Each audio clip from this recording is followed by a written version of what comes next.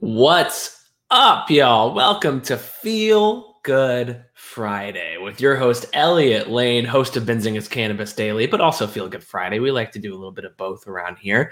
Hope you all have had a fantastic week of investing. It has certainly been interesting. A ton of news yesterday that came out across the day. We're not going to go over all of that, but as always, if you want to keep up with cannabis news throughout the day, benzinga.com/cannabis is the place to do it.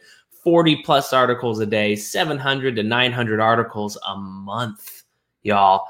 700 and 900 articles a month. And they are streamlined. They are short. They're just a few paragraphs long, really tops. Tune in, benzinga.com/cannabis. But we're here to talk about what is happening in cannabis today. All right, let's jump in. First off, check out our Tilray interview on Benzinga's YouTube we had yesterday with their CEO, Irwin Simon, Javier Hasse, and I discussed their earnings report as well as what's next. So go tune into that.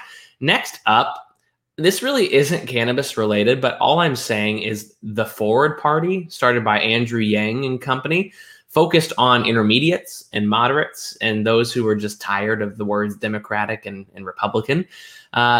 If that actually becomes a thing, I would imagine they could have a quick, easy win with cannabis. That's all I'm going to say. I connected it back. I'm going to leave it there, but we'll see how it grows. Just a thought. All right, now we dive into the real news. Representative David Joyce, a Republican from Ohio, and Representative Scott Peters, a Democrat from California, jointly file a new marijuana bill called the Dank Cannabis Research Act. Incredible. Of course, that is an acronym, but really the focus here would be to designate centers of excellence in cannabis research across the U.S. One would think that this would have been involved in the research bill that's hitting POTUS's desk, as well as these research bills that are floating around Congress right now, but perhaps not. Perhaps that's the need for Dank. I just really don't want Dank to pass very soon. I'm not going to lie, so that we can continue talking about Dank. A joke, of course, we want that to happen. Former President Trump is currently being scrutinized within the cannabis industry for once again discussing the death penalty for drug dealers at a recent speech, saying it does seem extreme, but countries with heavy capital and corporal punishment have very little drug problems. He is not promising it from the video, from what I can tell, but it is several times now that he has brought this up. Yesterday, State House Holdings, formerly Harborside, I believe we covered on here many times, but they did officially change names and tickers. Their new ticker, STHZF, came to an agreement yesterday with the IRS, or the Revenue Service, Internal Revenue Service, I almost forgot what it was, and will partially pay federal tax returns of wholly owned subsidiary Patients Mutual Assistance Collective Corporation. Horrible name. State House is way better. Federal taxes owned were around $22.1 million. Under the agreement, State House is resolving this liability through the payment of around $5.8 million. Absolute win for the State House team. This is fantastic. That is a really big decrease in the taxes that they owed the federal government. Glasshouse Group, GLASF on the OTCQX, acquires the remaining equity ownership of The Pottery and The Pottery Dispensary. Previously owned around 50% of the business.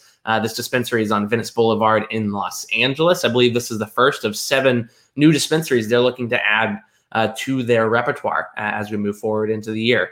Verano, VRNOF on the OTC, receives approval to launch recreational adult use sales at another Zenleaf, New Jersey dispensary. Fantastic news for Verano. Health Canada says CBD is safe for mainstream retail and does not need to be limited to adult use stores. Great news for our Canadian northern neighbors there. We'll see how this affects some of the bottom lines upcoming. Unity Road, I believe this is a franchise location of Item 9 Labs, INLB on the OTC, opens in South Dakota, the first of what we hope is many medical dispensaries in the state. First ever THC-friendly bar and restaurant opens in, I'm going to give you 3 seconds to guess where this opened. THC-friendly bar and restaurant. The first one ever opens in Tennessee. Tennessee. Buds and Brews is the name of it, and they are serving hemp-derived THC to the masses per the press release. They have, we found it on High Times, but they do have a press release out there, but it lays out some of the food that they will be serving. I do not believe this is Delta 8. For those that may be asking that question, I certainly did. So it is for sure interesting. We'll see what happens here.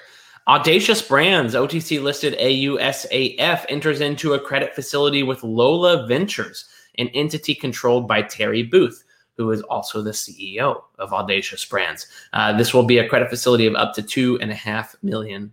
And finally, Curaleaf, OTC listed CURLF, opens a Tampa dispensary. This is their 51st in Florida and 137th nationwide.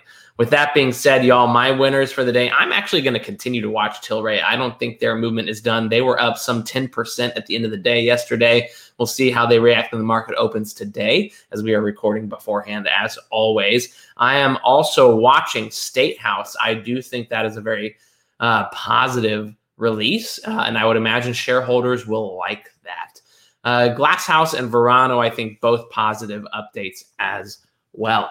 All right, y'all. That's a full week of cannabis news. It was a busy week, a lot happening legislatively, a lot happening today around stocks. But keep an eye on the markets, benzinga.com/cannabis. Tune into our interviews every Tuesday and Thursday at 4 p.m. Eastern time on Benzinga's YouTube of huge industry executives. Let us know what you think, y'all. And last but not least, this is what I actually wanted to get to. Subscribe to Benzinga's Cannabis Daily newsletter. We will always bring you the best news around 11:30 Eastern time every day. Until Monday, y'all have a fantastic weekend.